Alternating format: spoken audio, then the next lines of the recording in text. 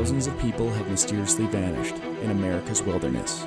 Join us as we dive into the deep end of the unexplainable and try to piece together what happened. You are listening to Locations Unknown.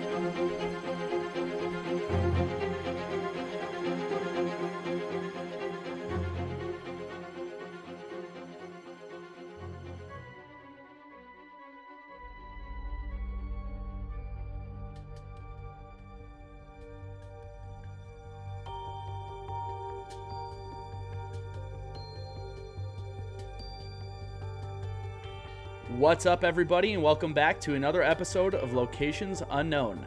I'm your co-host, Joe Irado, and with me, as always, is a man who can walk and chew bubblegum at the same time, Mike Vandebogart. Thanks, Joe, and thank you to everybody who's tuned into Locations Unknown once again. We've got a really interesting episode this week. It's Joe and I just got done interviewing the sisters of a case we did pretty early in the start of the show, Michael Allen Fissery. Yeah, I think it was episode number 4. It'll be about 30 to 40 minutes long, and it's a lot of new information about Michael from his sisters.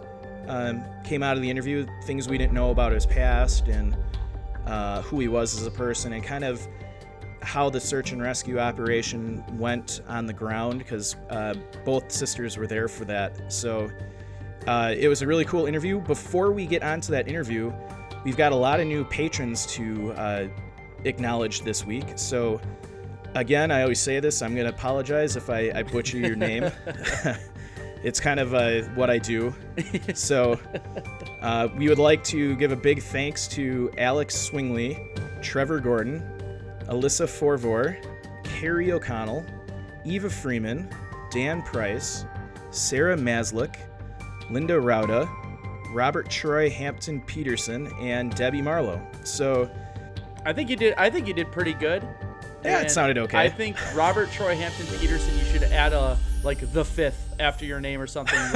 It sounds like you're royalty. Yeah. But no, we can't thank you guys enough. It means a lot to us that you guys are helping support the show.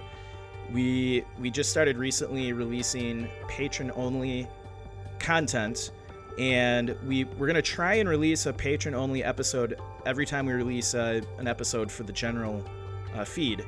So for as little as $1, you can get access to that content, and if you help us out with more, there's some swag that we will send out, including some hats and bumper stickers, and we got some new stuff we're going to be posting on there. So yeah, once again, just thank you for helping out the show. Yeah, I agree. Thank you very much. And without further ado, Mike, let's roll the interview with Michael Allen Fissery's sisters.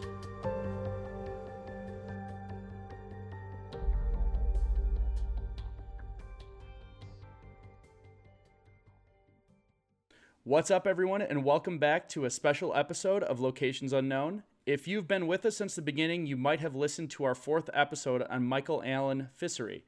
Michael is planning a solo hike up the north side of the Hetch Hetchy Reservoir in Yosemite National Park. Michael planned a hike to Ranchero Falls, Tiltil Mountain, Lake Vernon, and then through Beehive before returning back to Hetch Hetchy. We are happy to have Michael's sisters, Robin Fissery and Honor Boone, with us to talk a little bit more about their brother. I guess we'll kind of start right out.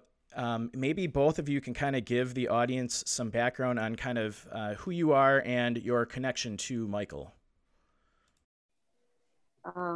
Well, obviously, we're his sisters. We're both younger sisters. We were all 4 years apart, Michael being the eldest. Mm-hmm. Michael and I were both adopted, and Robin was a pleasant surprise. And I don't know, we all grew up together in Southern California, and I don't know, pretty normal, to a large extent. I mean, a certain pretty normal family. Michael left home when he was 18 to go to UCSB to go to college. Mm-hmm. And, we kept in touch at holidays. I mean, Robin, do you have anything? No, you're good. Okay. Okay, so that's interesting to know that you guys, sometimes people kind of fray apart as they get older, but you guys stayed in touch. One of the things we noticed doing our research on this case was there wasn't really a lot of information on who Michael was kind of as a person, what he did for a living, where he lived, kind of his hobbies. Could both of you kind of go into, more detail, Michael as a person, what did he do for work, hobbies, did he have a wife or kids, kind of things like that? Well, as far as a lack of information, I mean, that makes perfect sense to me. Michael, first of all, Michael disappeared before, I guess everybody and their mother had a computer and a cell phone, and he was also kind of off the grid kind of a guy. I mean, he wouldn't have had an online presence at all. And there is some information on him out there just as the subject of his search. Mm-hmm. But as a person, Robin might want to chime in, but he was just a nice guy. Robin and I would fight, and we all got along. We both got along with Michael. Mm-hmm. He was a nice guy, the smartest guy I've ever known. Robin would probably agree with me on that. Robin? Yeah. He had a photographic memory, I think, or just at least remembered everything he ever heard or read. Mm-hmm. And he ended up, he probably could have done anything he wanted. Ended up working for the post office after he graduated from college. He was there for years and spent most of his time, Robin, cycling, boogie boarding. He spent a lot of time at the beach, mm-hmm. hiking. I'm not trying to monopolize this, but Robin is not interested in talking too much. I don't think. I think she wants to. She will be welcome to correct me when I make a mistake, though. Okay. So you would say he was probably a pretty fit individual. It sounds like he biked a lot and hiked a lot. Was he pretty avid, experienced hiker, backpacker? Yes. Okay. He did hike a lot and stayed fit, cycled to work every day. He didn't exercise, I don't think, work out for the sake of working out. He did things that he enjoyed doing, like cycling and hiking. Okay. Was he experienced in the area of Yosemite that he had gone hiking in? Robin, do you know anything about that? Yes, he had been there. He had been to Hetch Hetchy before. I don't know exactly every spot that he was going to, but he'd been to Hetch Hetchy. Okay. Have either of you, obviously, I think, Honor, you said you were on the ground during the search and rescue operation. Had you been to that area of Yosemite prior to this? No, and Robin was there as well. We drove up together when they confirmed that his car was still in the parking lot after he should have been back. We both drove up together the next day, right, Robin? Yeah. Okay. Since you did experience kind of the area where he went missing, can you kind of describe it to our audience? A lot of people probably haven't been to Yosemite before. Yeah, it's not the probably most visited part of Yosemite. That would be Yosemite Valley, and where Half Dome and Bridal Veil and all the famous sites are. I believe it's up. God, I feel like I should know so much, but it's maybe the northwest side of Yosemite. Okay. And there's a big reservoir, and we've been up there at least a few times since on the anniversaries of his disappearance. Robin has gone as well as some of his friends. And you can walk a trail. The beginning of the trail, it starts at where the reservoir is. And you can walk through a long tunnel, and it brings you around to some falls, and then on from there And then you can obviously take different routes once you're further along up there. Mm-hmm. I have a quick question. So when we were doing research, we kind of mentioned this before. It didn't seem like there was a ton of information available, which again is why we're glad that you reached out. There was a statement from somebody claiming to be your brother that talked about Michael going missing. Do you guys have another brother that talked to the press about this disappearance at all? No. Okay, so see, and this is why it seemed kind of shady, and we mentioned it back in episode 4 because there's someone that claimed to be his brother that said he wasn't prepared with the proper equipment, and they didn't give his information or his name or anything, so it probably could have been somebody who was either taking advantage of the situation for their own popularity or something like that. Right. Were you experiencing anything like that during the search with people trying to get involved or get like implying or that they're involved with the situation at all or trying to get in on the search and rescue operation? No, No. nothing like that. I mean, the only thing I can think of that makes sense is like you said, either there's somebody who was just trying to jump in, or it could have possibly been someone who knew him well and thought of him as a brother. I mean, he had some close friends, Mm-hmm. From college and, gosh, afterwards that, they may have been perfectly innocent. Sure. One thing we always like to kind of know about the person that went missing is if they had any kind of medical conditions that maybe would have added to, the situation that got them missing. Did Michael have any kind of medical conditions that would have potentially caused his disappearance, or? Do you know, Robin might know more than I did about it. He had an issue with swallowing sometimes with, Robin, do you remember that? I remember it, but I don't know what the condition was called. Yeah, I mean, neither one of us can tell you what it is. I mean, it was like he would chew his food for a long time and make sure, Forever.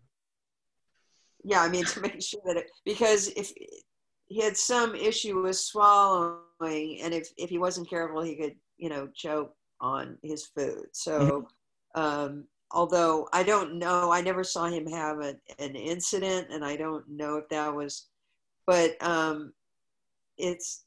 don't think that it's possible, but I don't think that's very likely because the search was so extensive. If he had just sat down to have some food somewhere along a hike, while having a hike, yeah, even a day hike, and had choked on his food, I think it'd be much more likely that it would have been found. Okay. Earlier you mentioned that he was a pretty likable guy. Would you have any reason to believe that maybe he had an issue with somebody and maybe they followed him into Yosemite or anything like that? Or he was just such a nice guy that you couldn't picture that happening? No, I mean, Robin and I have, talked about this in the past too. I mean, the only scenario where that makes any sense is where he came upon someone or something happening in the park.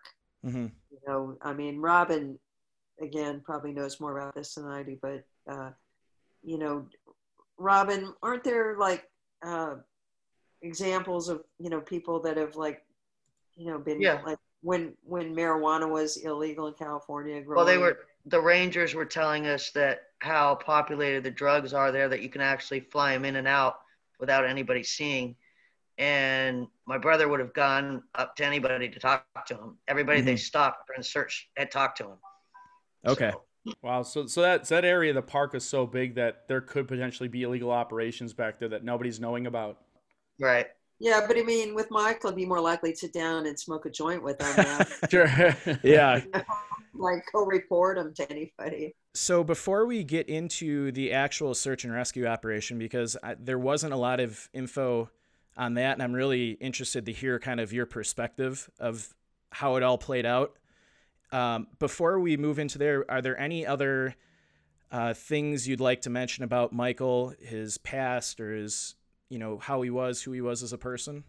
I mean, he was just a good guy. I mean, I can't say we were like super tight. We were very different people, and I think Robin, you and Michael were very different, but we all genuinely cared about each other, and we, you know, gosh, he was a good brother and a good guy, and we'd see him when we could, not a lot, but and then we'd see him at Christmas. He'd come home, and my mom adored him. Our mom adored him, and he, he argued with my dad, but he probably liked my dad better than any of us did, don't you think? Probably, yeah. This is really nice to hear about too, because a lot of the cases we do, we're a lot of times speculating about how the person was or who they were. In a few cases, we do get to talk to some of the family members, so it's very nice to really get an understanding of who this person was, and hopefully for you guys, give an opportunity to tell his story a little bit better than two guys out of Milwaukee that don't know much about his background. No, I mean, he was a child of the 60s and had long hair, and, I mean, he always looked like a little bit of a hippie, and he liked weed, and he, drank sometimes, and he had fun with his friends. He had 2 long-term relationships. He wasn't like a playboy, to my knowledge. I mean, but never married, So. Okay. Yeah, he sounds I know I would want to hang out with him for sure. Yeah, he sounds like a fun guy. Yeah, absolutely. Okay, so moving on, when we did the research, the research stated that once he was declared missing, the search and rescue operation started about 4 days after he left for his hike. Like you said, you mentioned you were on the ground for the search and rescue operation. Can you kind of go through the timeline of kind of when you heard that he was missing to, at the end of the search and rescue operation, where they kind of have to start, cutting back people on the operation? I think, Robin, you'll have to correct me if I'm wrong, but I think that I tried to call, and now it's funny because we didn't normally keep a close track of what he was doing. He didn't always share his travel plans with us, but I think Robin, he did tell you, right, that he was going? Yeah, he told me, and I told him to make sure and call my sister when he got back, because if not, we were going to call the Rangers. Well, I was trying to call him. I remember trying to call him at home, and he didn't answer the phone. He was supposed to come back on a Monday, and he had the day off, and he didn't call, which wasn't unusual. I called Tuesday and couldn't reach him. And then, I don't know, probably by we went up Wednesday night or Wednesday, yeah. Robin ended up we found the ranger at the ranger station, and spoke to someone up there who went to the parking lot and was looking for his car and found it. And that was, then we knew something was wrong, because obviously he would have been back by then. Mm-hmm. So Robin and I headed up the next morning, hoping to get a call on the way up that they'd found him, and they did call us on the way up to tell us they'd found his backpack. Mm-hmm. And it wasn't, I don't think it was 4 days after the start of his hike, but it might have been 3 or 4 days after his planned return by the time they started looking for him, because they started mobilizing people they were mobilizing people as soon as they knew that he was that he wasn't back. Mm-hmm. So, by that night, it was amazing. And Robin, tell me if you disagree, but it was this, like, it was so impressive logistically. The Rangers, all the different groups and volunteers that were working together to find him, coordinated together. It was, everything from dogs to helicopters to the Marines. Pardon? The Marines. Oh, the Marines. It was crazy. It was, mm-hmm. They had trailers set up, a command post pretty quickly. And they briefed us a lot on what they were doing and what they'd found. But they found his pack right away and decided that at some point we figured out, Robin, right, that there were a few things missing from his pack. Like there was no water bottle. And that people knew, because I saw something online about how would somebody know his water bottle was missing, because everybody that saw him said he had a big gallon milk jug with his name on it. That's what he used for water. And his camera wasn't in his bag. It was the camera bag that was in his pack.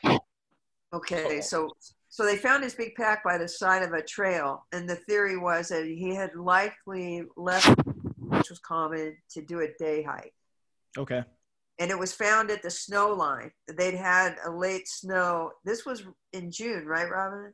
Right. And they'd had a late snow, and his pack was found right about at the snow line. And they were concerned about that because it was cold, at that point still. Okay, and for our listeners, it was June 19th of 2005 was when he was supposed to return, and on the 21st is when the official search and rescue kicked off. I just wanted to throw that in there for timelines. And if you don't mind me asking, and keep in mind if there's any questions you don't want to answer, just that's fine. But just to give an idea to our listeners of what the feeling was when you first started worrying about Michael, and then when you got in contact too. They found the car, they reached out to you and said, hey, we found his car, but we still have no contacted him. And you're driving up there. What was the feeling? Did you think it was going to be something that, maybe he'll just be gone a couple days? Were you more worried than that? I thought maybe he had just gotten hurt and they'd find him. But when they didn't find him in a while, I was convinced somebody did something to him, because he had been years back. He had gone to, I think it was Yellowstone, and broken his ankle. And he actually crawled out for 3 days until they came and rescued him. So I knew if he was able to, he would get out somehow. Oh, wow. That's very interesting. So he already had kind of a run-in in the backcountry where he had to survive for quite a bit with an injury. Right. So so after that, our mom, we were all kind of on him about, checking in or letting us know where he went. And interestingly, I had a private, I was trying to get hold of an ex-girlfriend, Claire, and it had something to do with his habits. Like they wanted to know about his plans and his habits when he hiked. And the only person I knew that was an ex-girlfriend, Claire, and she was, I couldn't reach her. She was with her parents traveling or something, and I had a private detective that I knew looking for, and we finally got a hold of her, and she said something that was interesting, was that he tended to what's the word I want? Overestimate what he could do in a day. When he went hiking, he tended to sort of overestimate how far he could go, how much he could accomplish in a day. I think we've all been guilty of that as hikers. Yeah. You always think you can do more than you can. Yeah. But she also said that he would never leave his pack. They found his pack, and it had the camera case in it, and it was missing the camera. And then you made mention about, they said he was missing a water bottle, or did they find the water bottle in there? Well, no, I had read on one of, I don't think it was your website, something along that line, so that they said it was missing a water bottle, and the person that wrote this article said, how do you know it was missing a water bottle? Okay. Because everybody had seen him carrying that big jug of water. So also, if there was no water bottle, presumably he'd gone with one. You couldn't hike without a water container. And there was also, Robin, remember, there was a river nearer to where they found the pack. Yeah. So there were a couple of theories down a slope from where. So there were a couple of theories when they couldn't find him. One was that he had gone for a day hike and had gotten lost. And the one was he had gone down to the river to get water and possibly swept away or fell in or whatever. Okay, so after they found his backpack, obviously the search continued. I'm guessing at that point when they found the backpack, you maybe were thinking potentially that you would find him. Did the search and rescue operation find any additional objects of clothing or things he hiked with or tracks or anything like that? No, not that I remember. Nothing. There was nothing after that. Do you remember if any of the dog teams ever picked up scent from him? I know sometimes in operations they do pick up faint scent of the missing person. They didn't, but there were two different kinds of dogs. And I can't remember. They had one available right away, and the other not until later. But they have tracking dogs and they had cadaver dogs, and I can't remember. Okay. Which were available, but I mean, and they were interviewing people coming out of the park at different places, asking if they had seen him. They had, they were putting it on the news up there. I mean, it was crazy. This went on for a week. And I think, Robin, didn't they say there was a book where they said it was the most expensive search in Yosemite history? What was it, like $500,000, something like that? I think Robin must have. We lost her. We'll see if she joins back up. Yeah, we'll see if she comes back. But I think that's true. It was, I think, an eighth of the search and rescue budget for the company was spent on his search that year, which is it boggled our minds just in our extensive research, finding out what they spend and the type of manpower they use to search for people. So it was very, very significant search effort. Yeah, it was very impressive. In the meantime, they're also doing an investigation, from the command post on and the ranger station on him and his background. They're checking hospitals. They're asking us and other people questions about, what's going on in his life. Was he suicidal? Did he have money problems? Like that. So they, because they're saying, if we find him, he's going to pay for this. And I'm saying, if you find him, please, great. Let him pay for it. Yeah, we'll figure that out later. We just want to find him. Okay. So during the search operation, what was your kind of opinion of the park rangers, the park service?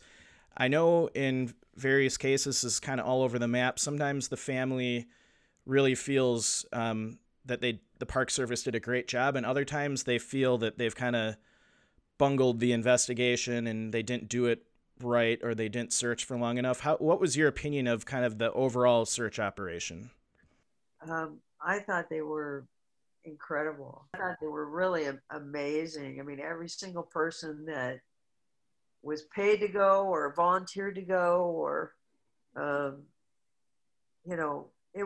it was incredible. I couldn't believe the resources that they put out I worked for a family that, so it's a long story I won't explain, but I worked with a guy from Lebanon, and I was telling him about the search, and he said, who paid for that?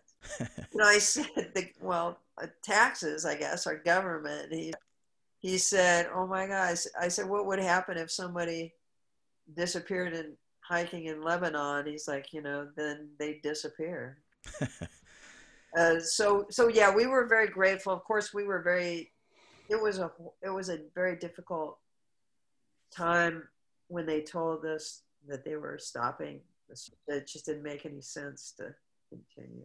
How long did the search go? I know I can't remember what our research said, but I'm curious. Were you on the ground the entire time the search was going on? I was more or less. Yes, I think we both left at least once. I think we had some responsibilities back, and I went to Santa Barbara to get a DNA sample. I remember that from his apartment, from his hairbrush, and what else? But yeah, I'm sorry, I forgot the question. The first part of the question. Oh no, I was. Well, it went on a week. It went on for a week. This search and rescue operation is going on. obviously you've said that you felt pretty grateful, and that we know by how much they spent that it was a pretty large operation. Was there anything while you were on the ground that stuck out to you as odd or unusual, either people around the park or things you saw out in the woods on the trails? Anything that kind of stuck out as this is just kind of weird? I'm back. Can anybody hear me? Yes, we got you. I'm back. There was, I mean, there was nothing weird, and I forgot what I was gonna say, but anything that struck us as weird about the people, or yeah, just kind of, since you were on the ground during the search and rescue operation, was there anything from, the searchers to any weird things out in the park on the trail, or any of the people that were around, anything strange that stuck out to you? No, I mean, I went back actually, like right afterwards. I mean, I left, and I don't know, I'm trying to remember, gosh, it's not completely clear, but I want to say that I spoke to a friend of a friend who was claimed to be a psychic. And she said that she believed that Michael was still alive. And I ended up going right back up with his ex-girlfriend, one of his ex-girlfriends. And we didn't end up getting that far. We hiked to where they found his pack. And I don't know what we thought we were going to do, but I think we felt like we had to do something. I don't know. And I, I mean, it just makes you realize how easy it would be to get lost, because there were places where the trail, Robin, you probably remember this, where the trail, like, because Robin's done the first part of that hike, where the trail, it becomes like rocks. There's no trail, it's just rocks. Well, then you have to, in theory, pick up the trail on the other side, where the rocks, and, trail picks up again. And you just see how easy it would be to get lost. And the thing is that we learned is the trick is, when you get lost, is to stay put. Yep.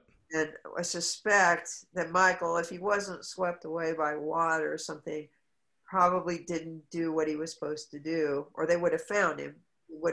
He probably decided to try to find his way back or out or something. Okay. So after the search and rescue operation ended, did either of you meet with any of the law enforcement agencies involved, and did they kind of go through kind of the case, what they thought happened, or anything that they found? Did they ever do that with you?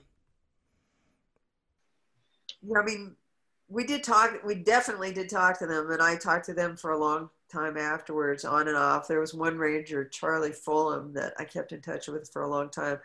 But Robin and I also ended up, we also hired another psychic who had worked with us, who was pretty reputable, who had worked with some police departments, right, Robin? Yes, I remember right. Yeah. And this was a while later, but we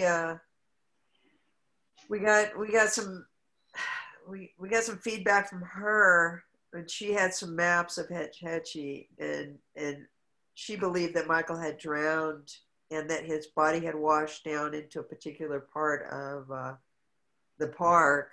And we took that information to Charlie, and he didn't really believe in psychic abilities, but he did believe in, I guess, intuition, or he thought, he was certainly willing to go look. And they actually did have people check that area when the riverbeds, because there was a lot of moisture that year. There was a lot of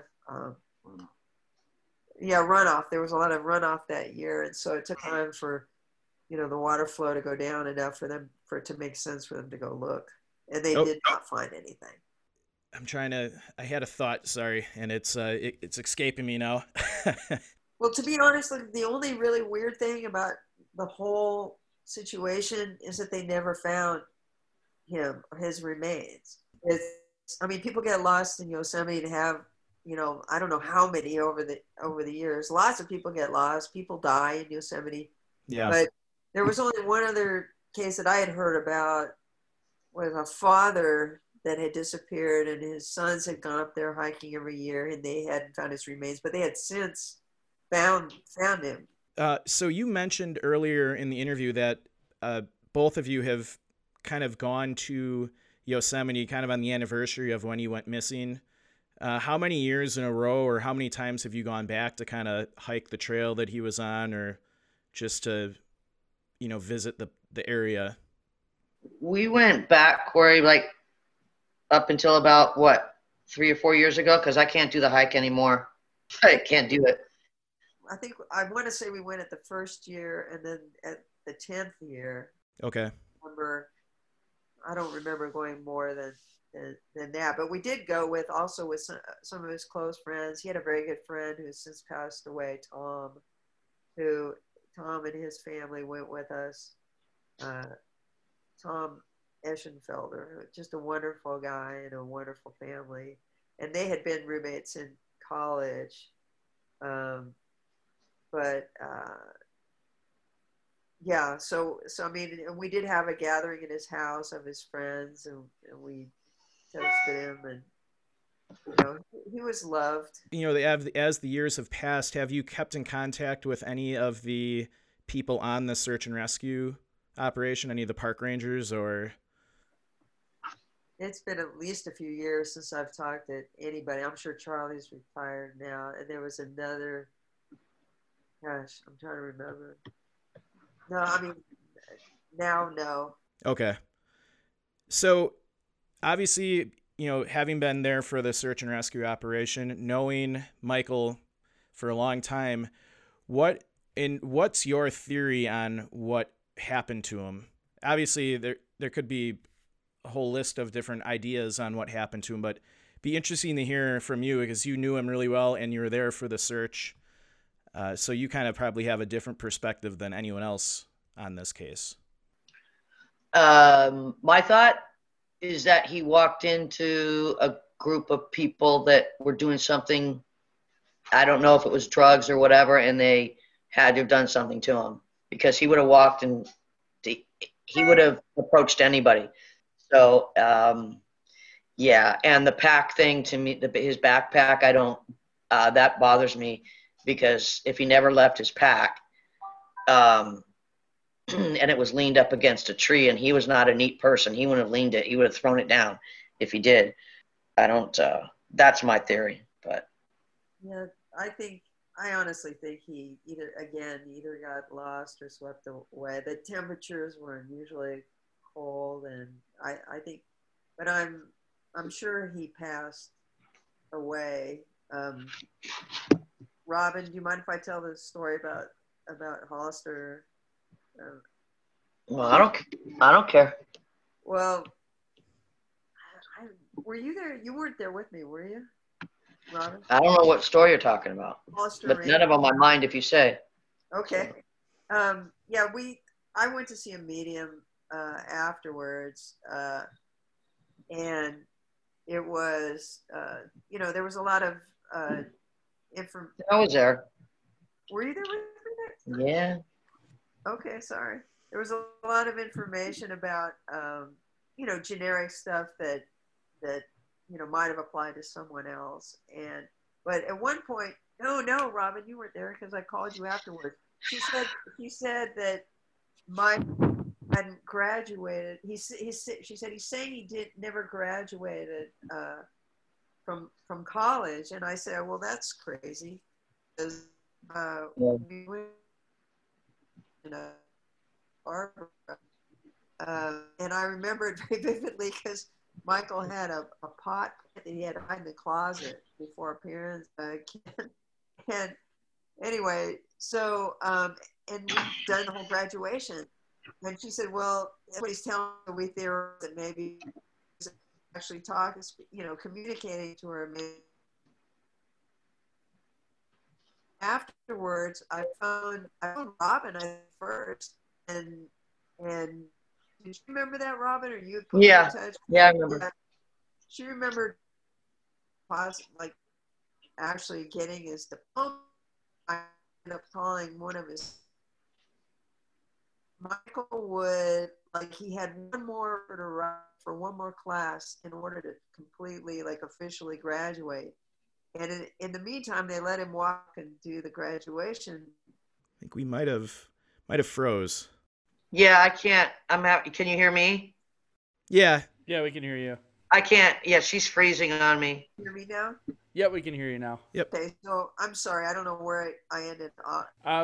Where I picked it up, and Mike, you can tell me if I'm wrong. It sounded like you visited a medium, and they made mention of something like he didn't actually graduate, and you guys, even as family, were unaware that this was something you thought he did. And, I knew it.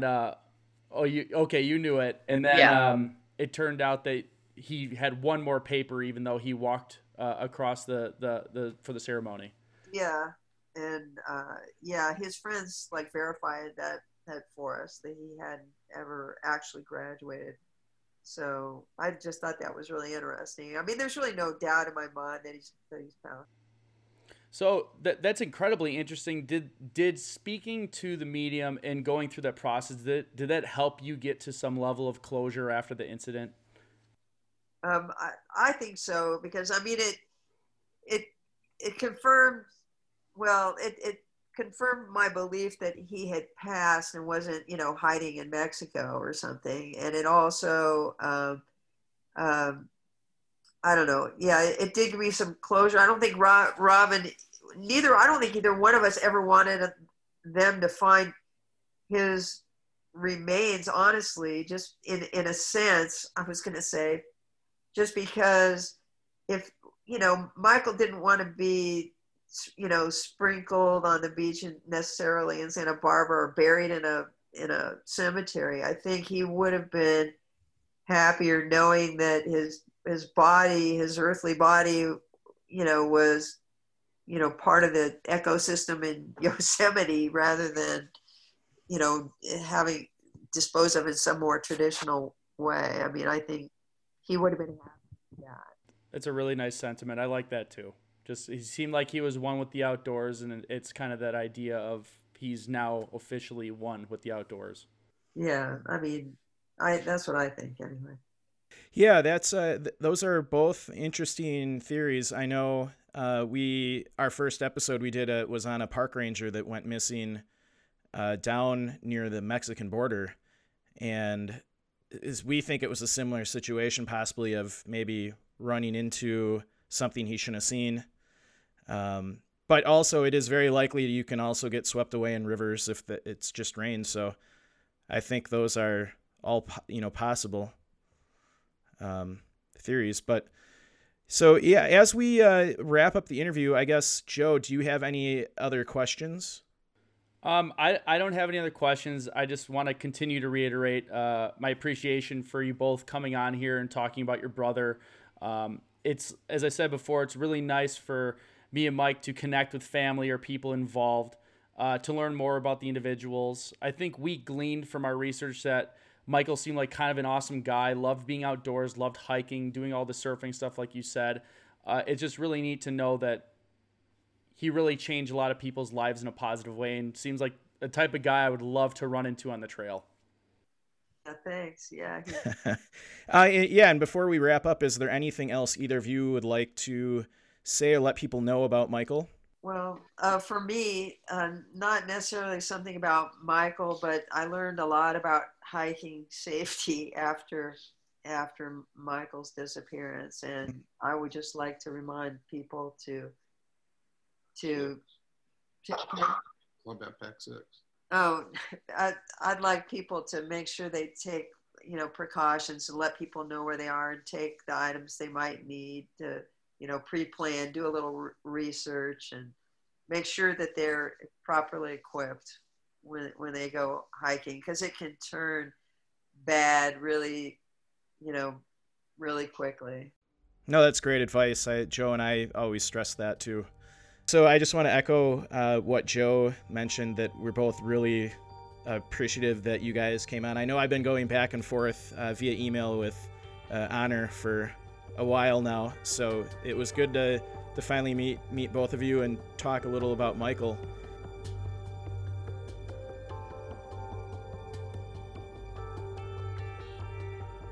And welcome back. Mike, that concludes the interview we did with Robin and Honor on Michael Allen Fissery's disappearance. I learned a lot about him, which I really enjoyed. I said it in the interview. I really like learning more about these individuals because me and Mike, and again, we said it in the interview, but when we're researching these people, it's through kind of this lens that only we can create in our minds. So now we get that third-party perspective from people who loved Michael, who gets to really do his story justice. We really appreciate that. I loved her sentiment about how she said Michael probably would be happy that if he passed out there, that his body is contributing back to the environment which he loves so much. I really like that. It was nice to hear about the closure they got, and the thing about the medium was really cool. That was really neat. No, I agree with you, Joe. It was a really interesting interview. I always like hearing about the search and rescue operations from people that were on the ground. And it was really nice for a change. I know the last couple episodes have been different, but it was nice hearing from family members who were really appreciative of the search and rescue operation and all the people involved. Both sisters said that they were just amazed by, how many people came out to search and how much, technology they had out there and dogs. And so it was really good hearing about that, because a lot of times we hear about, family sometimes are clashing with the investigators and don't think they do a good enough job. So I really enjoyed hearing that part of the interview. Yeah, and it was I'm not sure if it was recorded in there or not at the end of it, but she mentioned that she started a company shortly after the disappearance because she learned a ton from the search and rescue people about things that everybody should have in their bag when they're out hiking, even if it's just for a day. It was called Pack 6. We'll be sharing that information on social media. She said the company was gone since she formed it, but it basically was an educational business to make sure that this doesn't happen to other people who might go missing in the wilderness. So look on our Facebook and other social media phrases called Pack 6. It was 6 crucial items that everybody should have in their pack that she learned from the search and rescue team. So look forward to that. Outside of that, again, thank you all of our listeners, followers, people that share our show, all our new patrons that sign up and like our content and keep our show running. And just remember to follow us on Facebook, Twitter, Instagram. We have all of our episodes on YouTube as well that come out. And if you're out hiking, walking, going through the woods, just always remember to leave no trace.